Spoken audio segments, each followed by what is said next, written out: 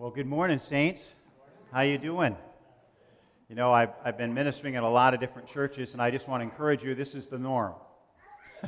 About half the church shows up, and I was telling the pastor now, we turned the church over in Boonville to Brandon Pitts. He's the pastor in the congregation there. And I said, it's so nice not to have to worry about big crowds. Amen. Anybody comes, I'm happy. But, you know, I really don't know how to share this thing with you, but again, I want to just share with you that I'm nobody special except I met Jesus and He put some special things in me. And one of the special things that is in the ministry that I have is a prophetic edge.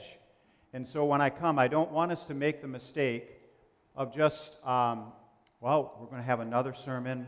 It'll be fun. Hopefully it'll be entertaining. And we'll go home and we'll have lunch.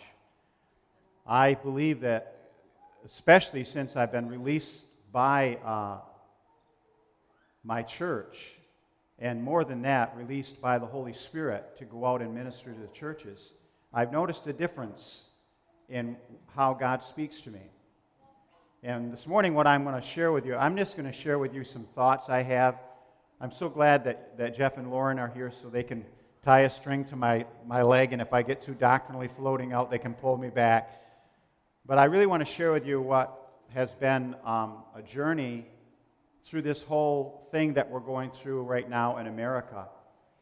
And prophetically, what I'm seeing and what I feel God is speaking to us today, I want you to be mindful of three things today.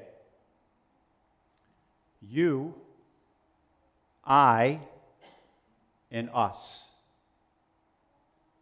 And I say that because God wants to speak to you, God wants to speak to me, and God wants to speak to us. And we're a part of all that. Sometimes we take the Word of God so personal, we don't realize that we're part of a bigger picture. We are a team player, that we are on the court, that when we are living, we are the team that's on the court. We're not the first team that's been on the court, but this is our moment. Would you turn to your neighbor and say, our moment? Okay?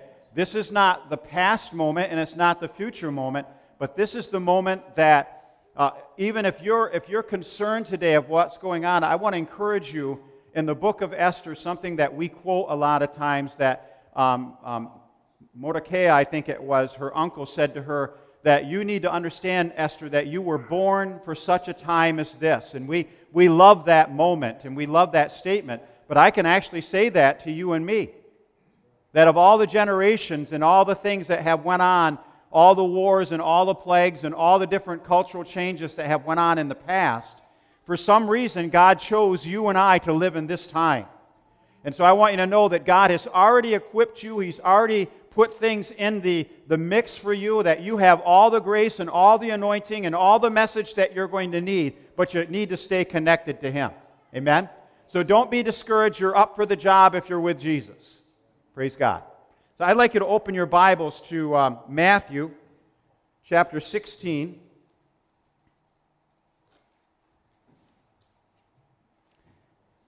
I love this church, and I really mean that.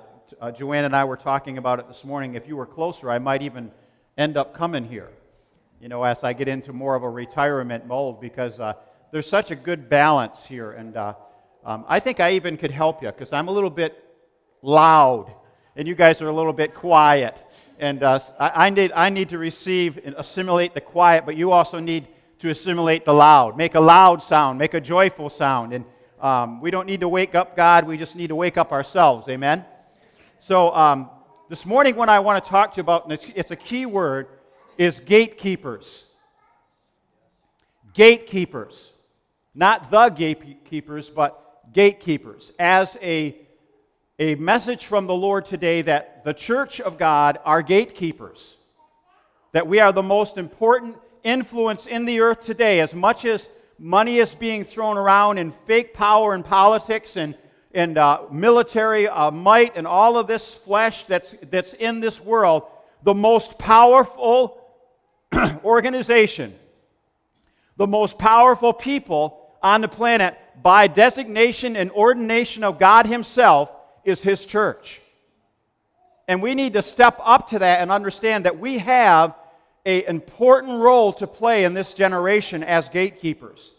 And so I'm going to read this portion of Scripture in Matthew chapter 16, verses 13 through 19.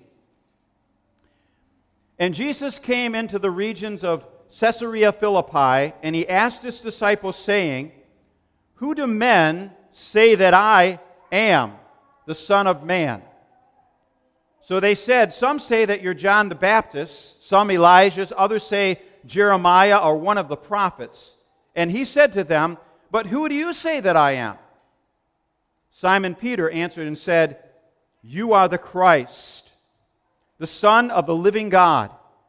And Jesus said to him, "Blessed are you, Simon Bar-Jonah, for flesh and blood has not revealed this to you, but my Father who is in heaven. And I also say to you that you are Peter, and on this rock I will build my church, and the gates of hell shall not prevail against it. And I will give you the keys of the kingdom, and whatever you bind on earth will be bound in heaven, and whatever you loose on earth will be loosed in heaven." Now, I hope that at some point in your life you have been chosen by somebody and it's been a great compliment to you. There's a couple times in my life I can think of. One was basketball. I lost my father real young, and Coach Giordano, I got cut from the 7th grade team. You guys don't know who these people are, but and I had no father. I was right on the edge of going dark, dark, dark, because I had no guidance in my life. And I remember walking past. He was a real strong character man, and he was the varsity coach. And I had played for him and played with his team when I was younger. And they cut me from the team. And I was walking by his classroom and says, "Hey, T-ball, come here. I heard you got cut from the team. I want you to know I talked to the coaches. You're back on." Changed my life. It was quite a compliment. I just heard from my son Josiah, who works for Corning up in Canton, and he was just told by his supervisor that there's an opening happening in, where did he say? Up by Vermont someplace, and he said, "There's 2 people in front of you, but they've already told me that if those people don't take this job, they're coming after you. And I want you to know if you take it, I'll hate you the rest of your life." Because he wanted him there. And so the idea, the point I'm trying to make is, what a great compliment that God has said, "I want to partner with you. I choose you." He said, "You did not choose me." You know, if you're here today and you think that all of a sudden you came to light and you came to some kind of conviction in your life, or you decided you wanted to be more religious, or you wanted to clean yourself up, all of that did not initiate with you, but it initiated with the Spirit of God. And I hope right now that God is pulling you so hard, even if you're dragging, you can almost hear your feet dragging along, because God is the hound of heaven. He is after you because He wants to partner with you in this generation and make an impact. God is with us. God is for us. And God is among us. And so in this story here, we find that the definition of gatekeeper, and that's where I want to target in here. I'm going to talk around it, but that's what I want to really hit today. A definition of gatekeeper, because Jesus said, "I'm going to give you the keys of the kingdom and the gates of hell." In other words, the access of hell, the portholes of hell that are trying to come into the world. I'm giving my church the keys and the power to stop that. Do you believe that? See, the enemy is dumbing us down, so we're not even excited about the King of all the universe actually calling us to Himself. We can actually go through all of these things and not get excited. I still get excited. I tell my wife, "You still excite me. I love the way you look. I'm still excited. I'm still in love. Are you still excited?" But I want to tell you, the excitement for God is something that's under attack all the time. Your excitement and your enthusiasm and your zeal, all of this world is designed to water it down and bring it down and numb it down and actually say to you, be quiet, sit in the corner and don't be loud. Don't raise your voice. Don't make a mess. When God says, lift up your voice, He says, lift it up. Because when you lift up your voice, then the Senate can lift up their voice, the president. I'm not political here, but I'm saying about anyone that doesn't know you, and I don't know if senators or even the president know you. I'm not going to make that judgment. But anyone that does not know the name of Jesus can lift their voice up, and their voice means nothing. But when you and I and the church of God lifts up our voice, God says something happens in heaven. What you bind on earth happens in heaven. When you begin to say things in earth in the will of God, when you invest in what God has called you to, something happens in heaven. And heavenly hosts are beginning to move, and the principalities and powers that are behind everything that we see are going on. You know, I don't know about you, but when I watch the news, I see demons.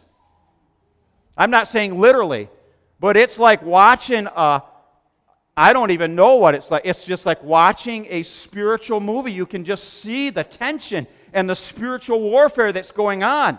That's our battleground. Did you know you're in a battle? I said, did you know you're in a battle? Amen? I'll tell you, if you're not paying attention when you're in a battle, you could get killed. That's getting killed. The definition of gatekeeper is a person who controls access to something or someone. A person in charge of gates to control the passage through it. And so Jesus took His disciples. I didn't realize this as I began to study this thing. The Lord's been speaking to me about this. Caesarea Philippi was a field trip for Jesus' disciples. He took them on a trip. You know how long it took them to get there?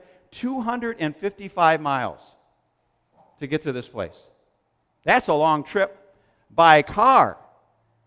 So he must have started weeks ago, but he was going to Caesarea Philippi, and Caesarea Philippi was a place that the Jews hated.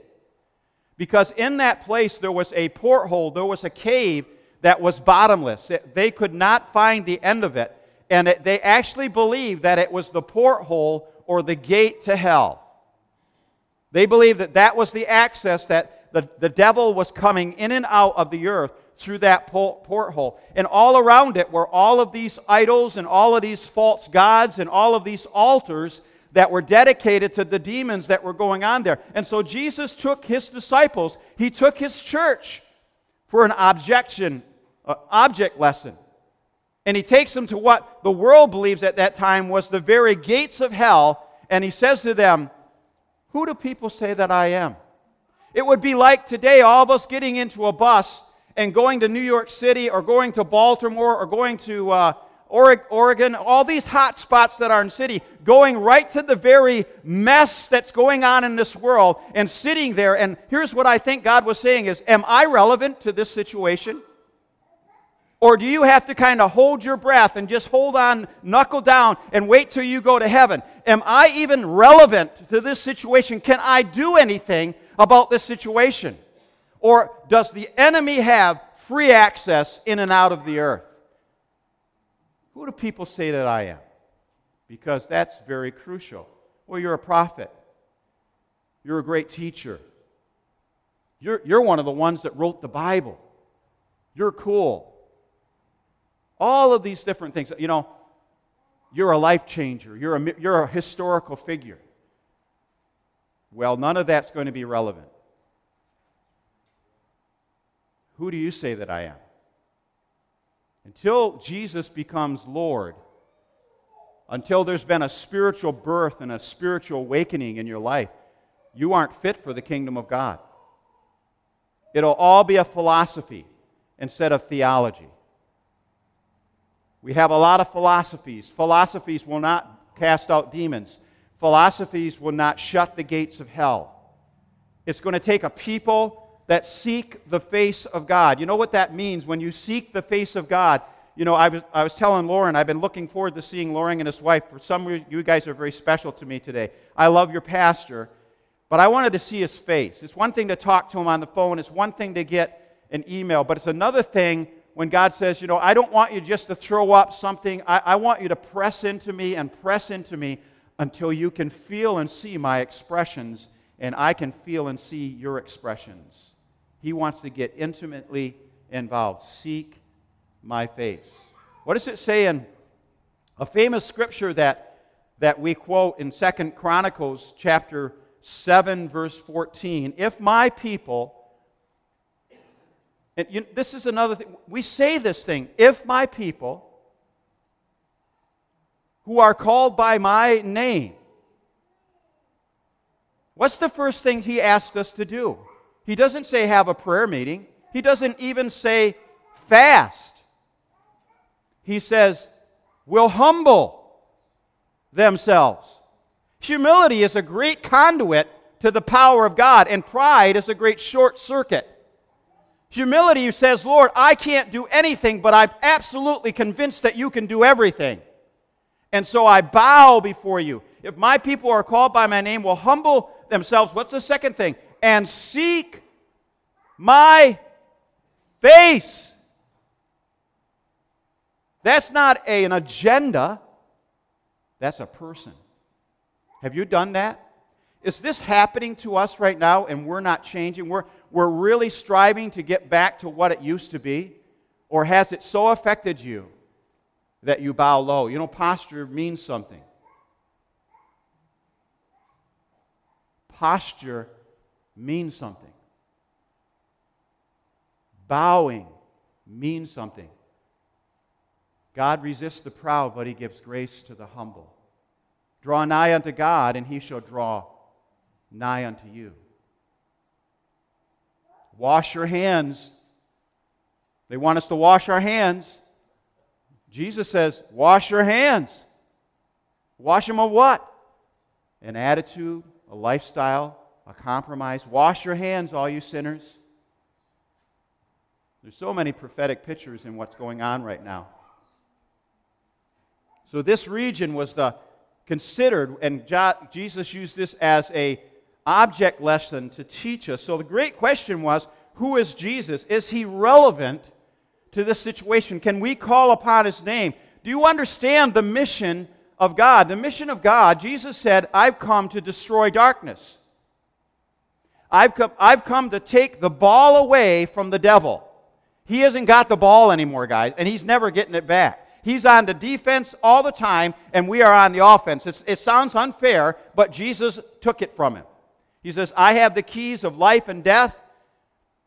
And so Jesus has taken the ball from the enemy. He's redeemed mankind back to Himself. And He says, I work the works of my Father. I have come to destroy the gateways of the devil into our societies. I have come to set people free. In fact, Luke chapter 4 talks about, he said, the Spirit of the Lord is upon me because He has anointed me with power to heal brokenhearted people. He has anointed me with power to set people free and bring them out of darkness.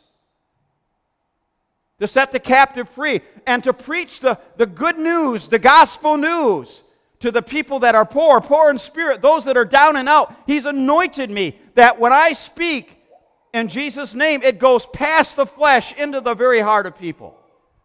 Anybody excited about that? Has that changed your life? It changed my life. And if it changes your life, how can you not be excited about it? So what is your Christian view today? You know, a Christian has a worldview. And it should be a worldview of the mission of Christ. You know, I'm 65. Don't I look young? This is where you encourage the pastor. I look young. I'm 65, and I'm kind of somewhat dreaming and dreading the possibility of really stepping into a retirement. But I've actually went past that this week. My retirement doesn't start until I'm in His presence. Amen. There's a lot to do. And I'm excited about that day. And so, as a Christian, Jesus said, you know, when Nicodemus, the best, if you will, the best educated people of his day, they knew the Old Testament, they knew the law, and they came to Jesus, and Jesus says to this person, you must be born again. Your worldview has to change. And it can't happen by education. You can't be educated into the kingdom. You can't know enough intellectually about God to be born again. It is a supernatural birth. Jesus said you must be born again. And if you're not born again, he says, if you're not born again, you will never enter into the mission. You will never see it. He said you will not be able to enter into the kingdom. In fact, you will never even see the kingdom. And we have people that are naming the name of Jesus and living just like the world, and people going to church, and they don't see the kingdom, they have no concept of the kingdom, and they haven't been born again. I want you to know, I've been born again. Something happened to me when I called upon the name of the Lord, and it wasn't given to me by a certificate.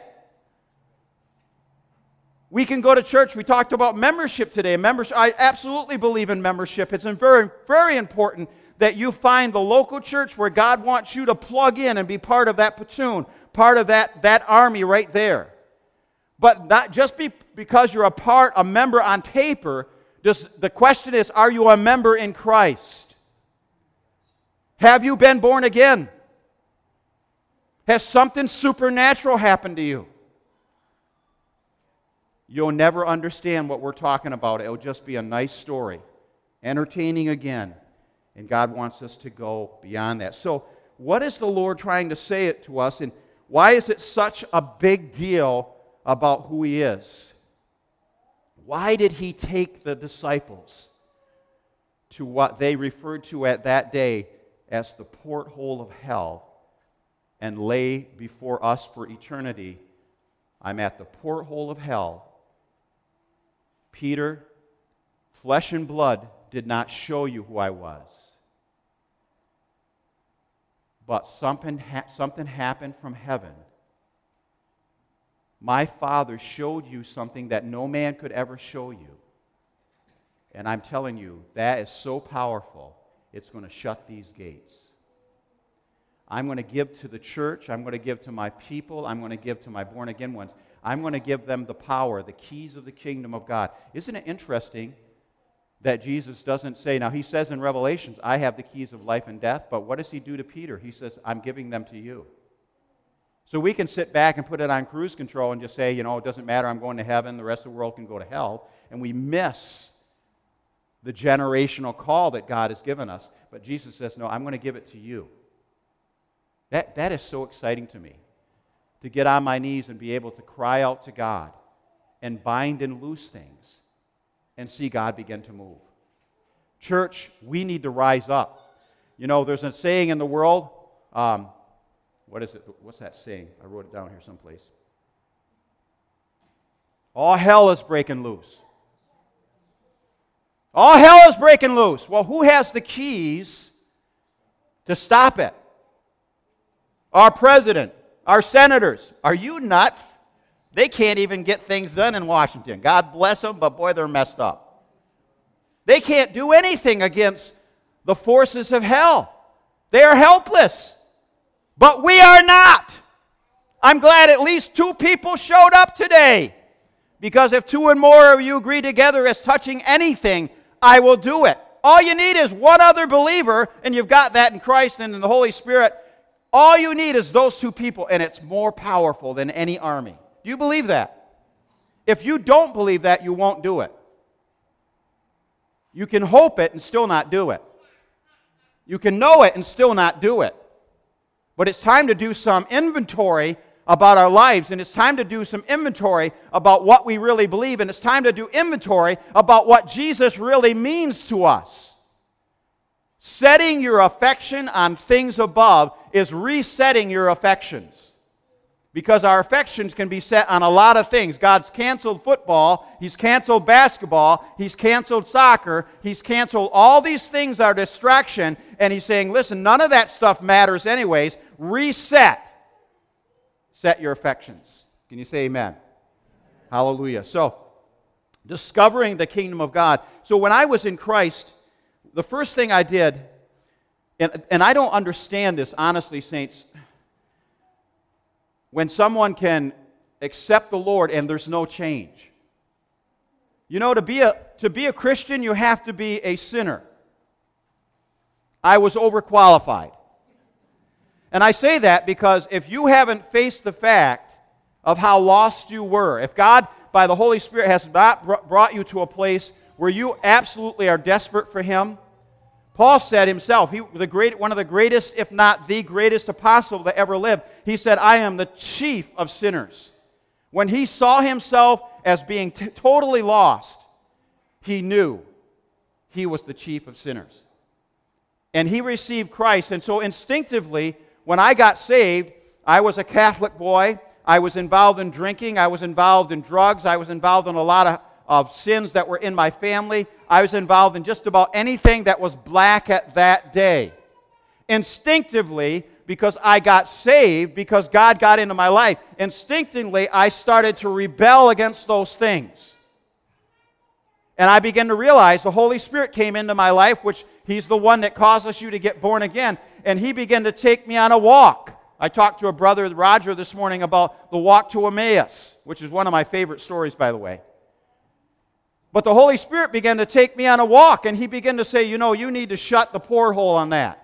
You need to shut the gate on that. You need to stop that in your life. Because all of these things that we allow into our lives are altars where the enemy can bounce off and come to our life. Back in the day when I was a youngster was when they first invented electric fences.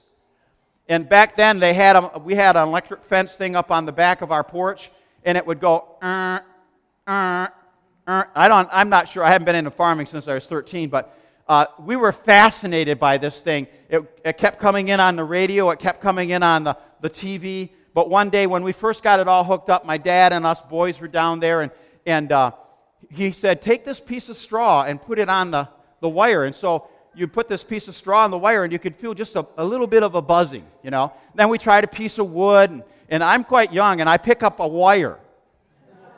And I said, Dad, will this work? And he says, try it. And I put that sucker out, and I got zapped. I can still feel the wiggle going up my end. But what we learned about the electric fence is that the electric fence will go around the whole border of our farm, and a tree could fall and hit the electric fence, and it begins to suck power from it. Or the grass could grow, and it begins to touch the electric fence. And the more things that are defying the power, the more things that are touching the power, are draining more and more power until you have hardly any zap at all. And so the first thing the Holy Spirit would say to you as a Christian, this is you, and this is me, is what is touching the power in your life. Now, I'm not talking about things that you are wrestling with and struggling with, because I've wrestled, and it seems like when I win one wrestling match, He gives me another opponent. Anybody found that? He's just never satisfied. He's after everything. And so, but what are you not wrestling with? What have you allowed in your life that literally has become a porthole or a gate that the enemy can come through? We say that when we talk to people. One of the things I've learned to say in counseling when you bring them to a certain point, is there any windows open in your spirit? Is there any doorways where the enemy can come in that's causing this to happen? Now, when you get saved, you are absolutely delivered from anything. But He begins to clean house. Every year we had to walk that line and find out if anything was touching it. That's called sanctification. Separation for the things of God. And then as our life begins to start, what I found in my life is that, see, this Holy Spirit will take you on a journey. And so as I met my wife and we decided to get married, I began to be concerned. Why was I concerned?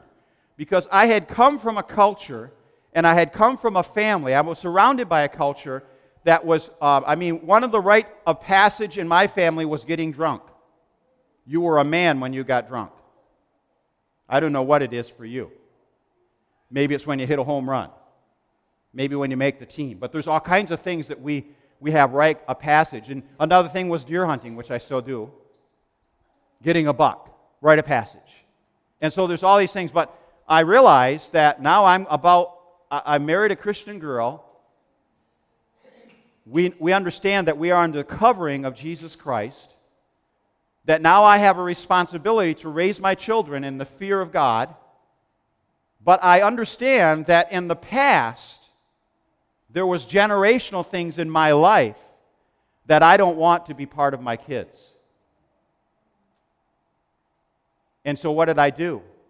The Holy Spirit took me on a walk. Here's how you close those gates. Here's a scripture for you. He became a curse on the cross. Cursed is everyone who hangs on the cross, that you might receive a blessing. And so I began to renounce alcoholism. I began to renounce immoral acts. I began to renounce the rebellion and the hippie attitude and the slothfulness and all the different things that were in my family. I'm not sure what's in your family, but there's something there. You know, Grandpa Smith or Grandpa Johnson or Grandma Smith was like this, and I see it in my granddaughter, I see it in my parents. It's called a generational sin. It's called access. You know what a familiar spirit is? A familiar spirit is something that's familiar with your family. He knows how to get to me. He's not going to tempt me with this because there's certain things that don't mean anything to me, but this. I saw in your father, I saw in your grandfather, I saw in your great-grandfather. I had access to your family, and I'm coming, and I'm going to have access to you. And Jesus said, shut that door. Shut it. Bind it. Don't just say, I rebuke you, but he said the other part of that scripture, seek my face and turn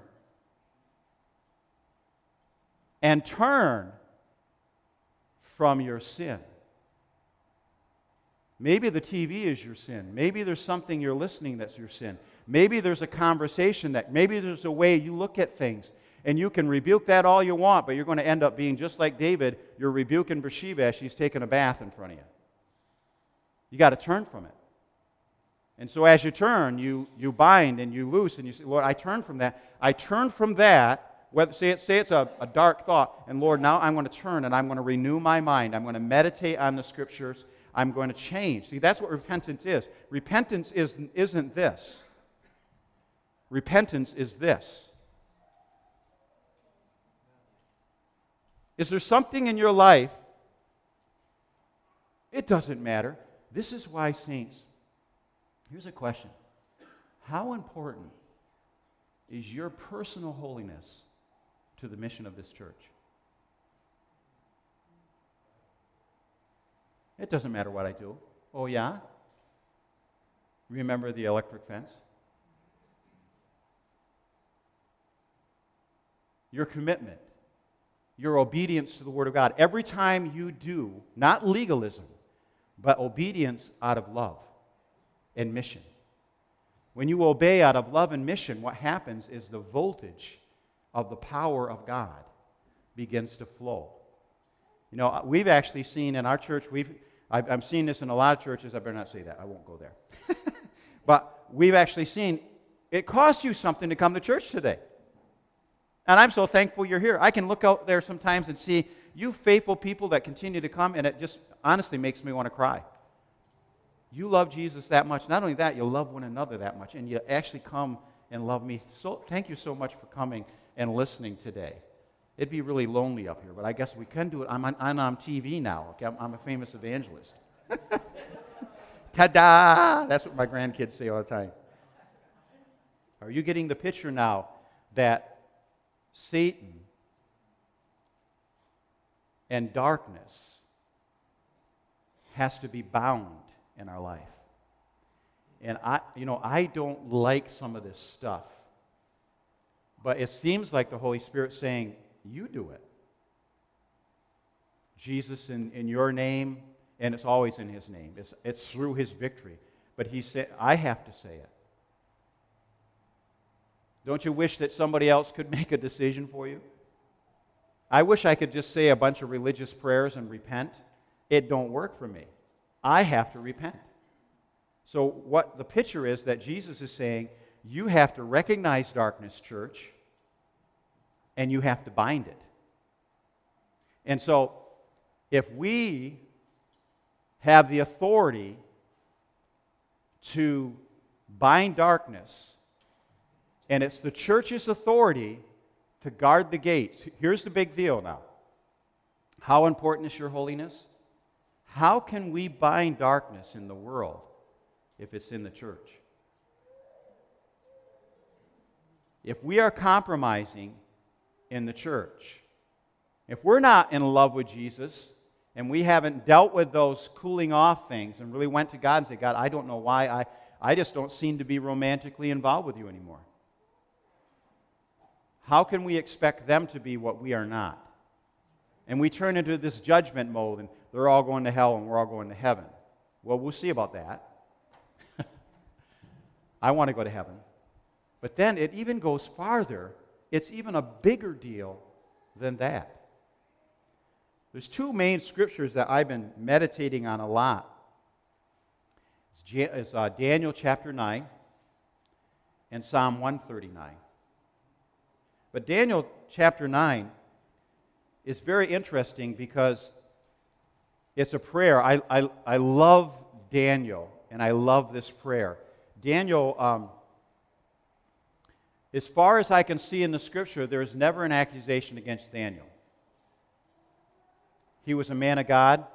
He was the envy of each one of us. He prayed 3 times a day. Wouldn't you wish you could do that? I wish I had that discipline and that desire. And when the angel came in chapter 9, he said, Daniel, you are greatly beloved. God loves you, man. He just loves the fact that you want to be with him and you just can't stay away. But it says Daniel was recognizing the time that he lived in. And here's what it said. It says Daniel understood what God was doing. And he set his face to seek the Lord. And here's what this man of God did. He confessed his sin.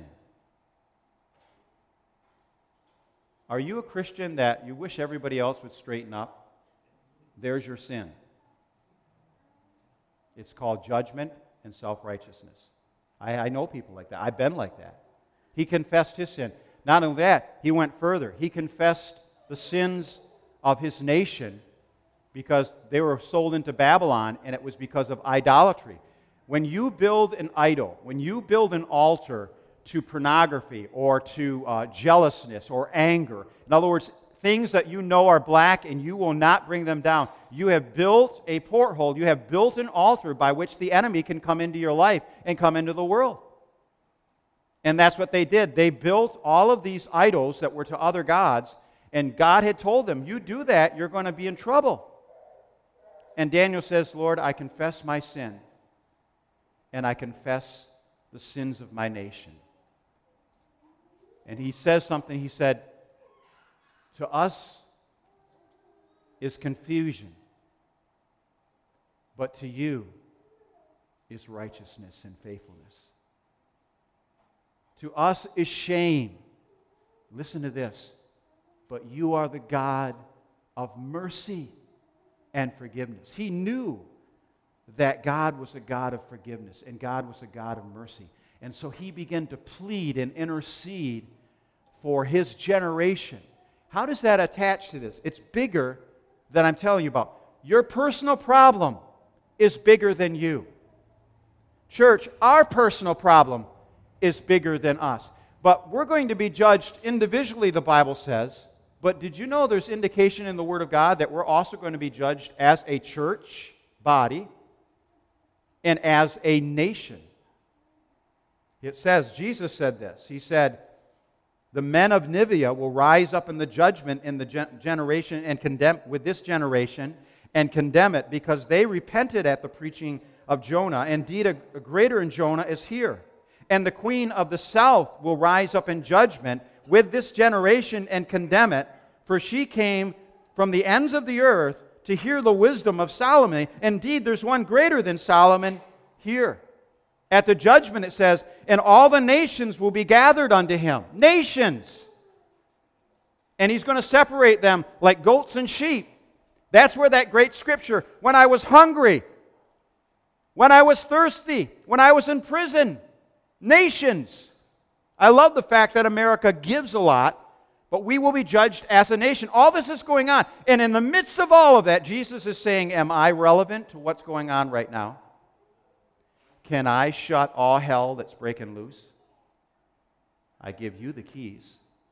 What about it? What about it? You know, doing an inventory of the sins of my generation. We have abortion, which is the sacrament of liberalism. We are murdering our children. We have terrible immorality. We have extreme rebellion. We have terrible lawlessness. So I back up. Is there any trace of those things in me? Is there any trace of those things? Isn't this a wonderful message?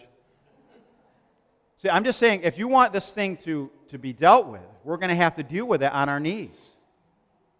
You can protest. I tell people all the time, they wanted me to protest here and protest there. And I believe in freedom, and I believe in stating things, but the first thing I said is, let's protest on our knees first. Because I believe if you protest on your knees, then God will tell you when you rise up what to do. I don't want to be doing things apart from Him. Amen? So, all of these things, I've been getting down on my knees, and I need your help. Here's the dilemma I had as I came this morning. I know God's telling me this, but I actually think He's telling you this. And I actually think He's telling us this. So there comes the prophetic rub. Are we going to do anything about this? Are we going to humble ourselves and get down on our face? Say, Lord, you see what's going on in our nation. And I have confessed my own sin, Lord, that maybe I've compromised here. I don't know. I don't even know. I know some of my sins, but honestly, I think a lot of times, saints, the things that God is worried about are not the things that you're worried about at all. See, Psalm 139 talks about how intimately God knows you. Have you ever talked to Him about the big elephant in the room? In other words, the thing that you won't even tell your wife, or you won't tell your husband. You're so ashamed of some thought or something or something that you are drawn to. And Psalm 139 is an invitation to talk about the big elephant in the room and say, Lord, from a childhood I've struggled with this, or I don't know why I have a tendency for this, or I'm so ashamed that I even did this, and I got to talk to you about it. And you know what?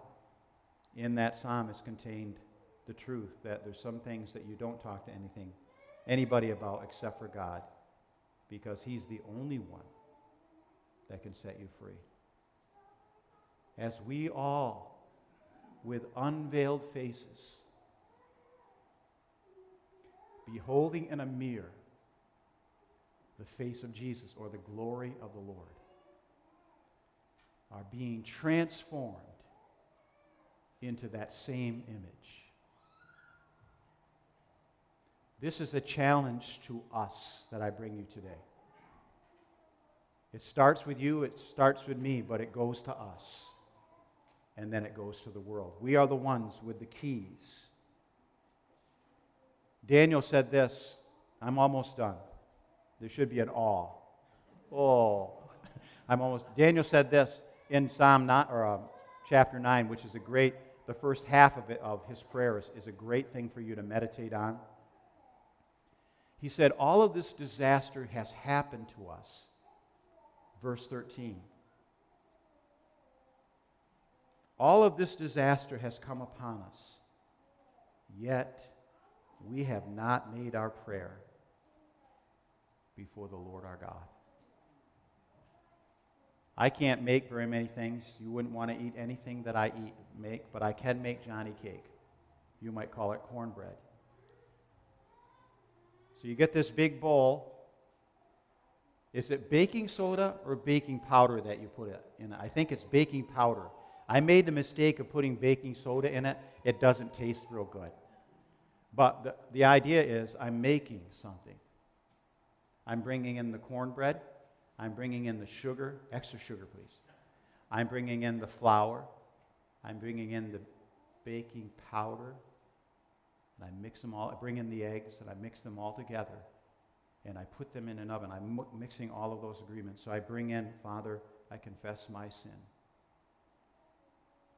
I confess the sins of my nation that I have set back and say, boy, they're going to really be in trouble at judgment, and you didn't even realize that you're the one that's supposed to be guarding the gates. I'm pouring all this in the bowl. I'm making a prayer.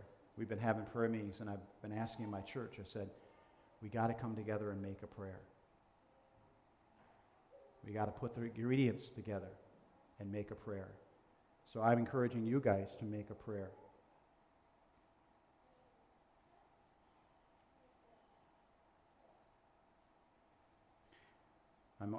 The last thing I'd like to say, I worked at Severance Photo for like 5 years in Watertown.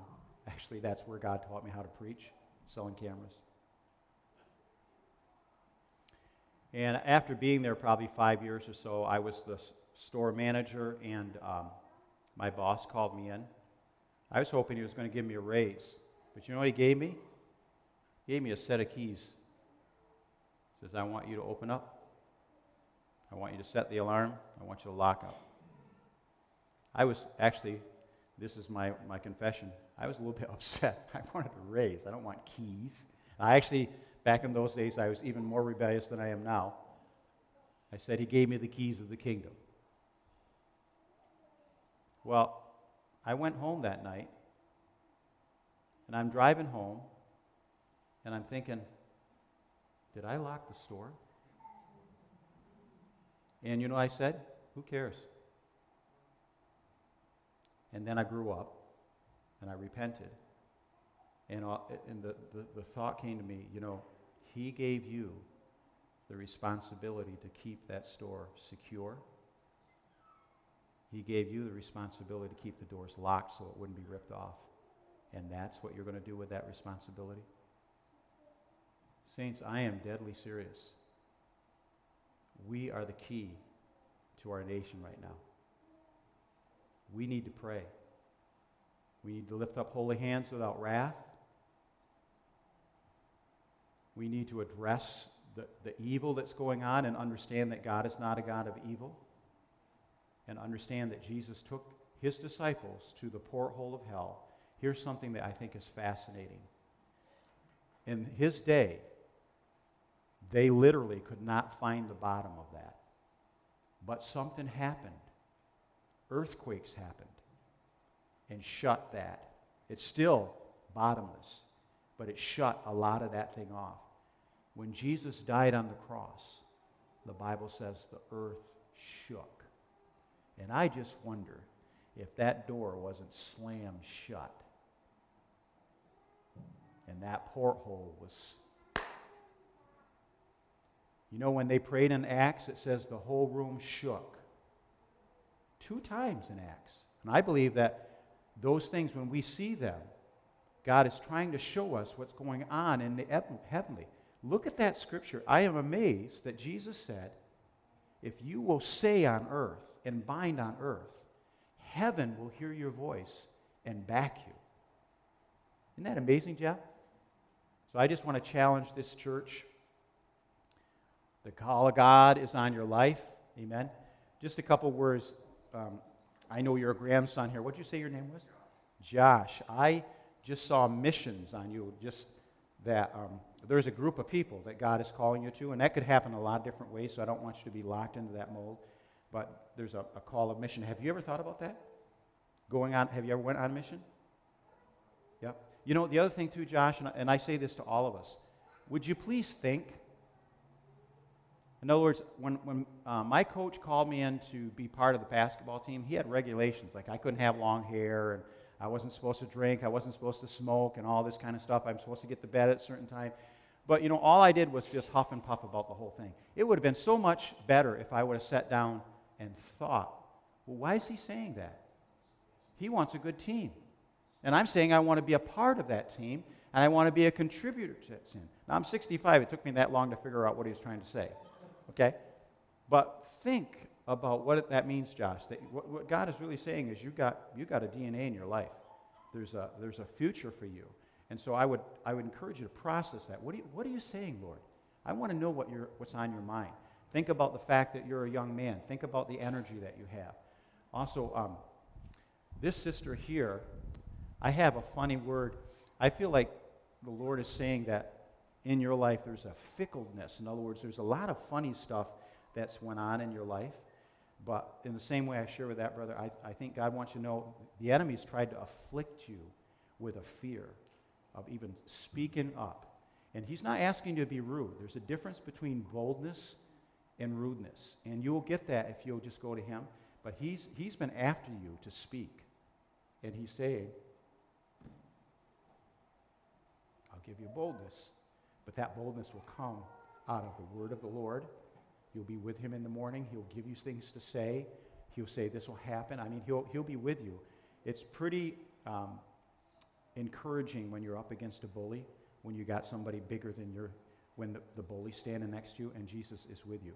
So all of that fickleness, God is actually causing you to pray about it first, but he's asking you to speak up.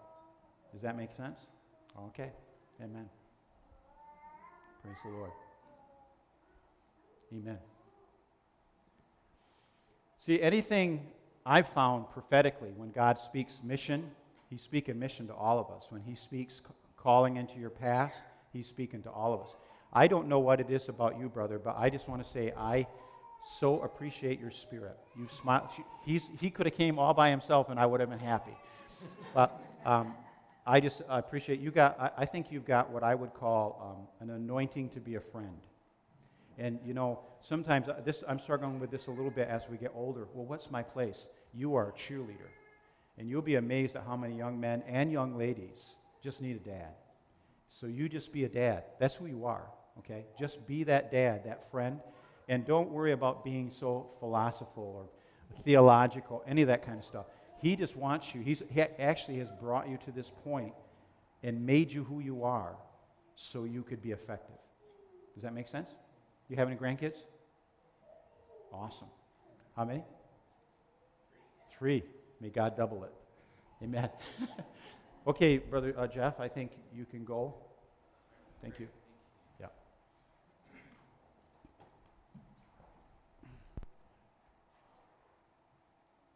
Okay, I talked to Sarah, and so the worship team wasn't ready for this, but I would like the worship team to come up and go through that song that they sang earlier, which was Your Name is Power.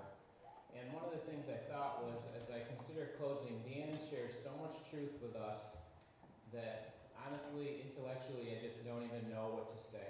Okay? And so there's so much truth, and I write down points, and I just want you to consider.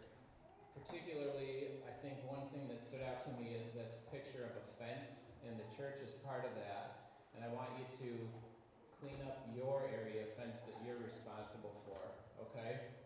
And I want you to, as this song plays, I actually want you to just kind of pause before God and say, Lord, confess your own personal sins, confess the sins of your neighbor, or of your nation, and sins that are generational, things that maybe that you've seen, like these patterns in your family. And so I just want to remind you of those things that he pointed out, that we would stand against those gates and close the gates. God, reveal to us, please, the things that you are speaking to each of us individually. We just lift you up and we just thank you, God, for your presence. We thank you for the words that came through Dan today. Lord, we believe that we have power to stand against the gates of hell. And today we do so. We bind things on earth, things in our work and things in our families, and we loose things. Set us free, God, in your name with power. And so, Lord Jesus, we believe that your name is power. We're about to sing your name is power, but God, that we would pause before you, that we wouldn't sing just because there's a song, but that we would be quiet before you and listen. Lord, what are you saying to me right now? What do you need me to do, God, that you would cause me to be humble before you? And folks, I would just encourage you to consider your posture today before God. How are you? Are you resistant to what he's saying? Or are you open? And I would just challenge you to be open to what he has and to do business with God right now. As the worship team sings, my challenge to the church is do business with God today. Amen.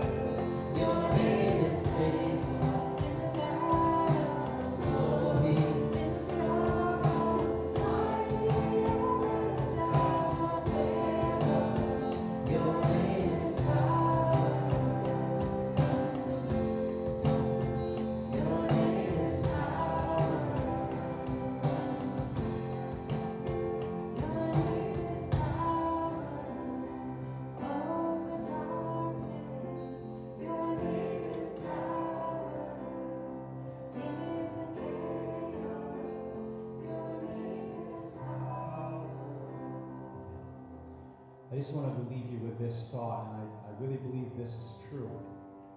If Jesus was here today, I don't want to discourage anybody. He would not say that he's discouraged with you.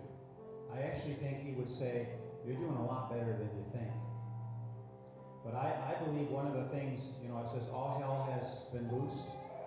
I think one of the things that the enemy has loosed against the church is discouragement and insecurity. You don't think you're right, therefore you can't be bold. You are right because of something God did, nothing you ever did.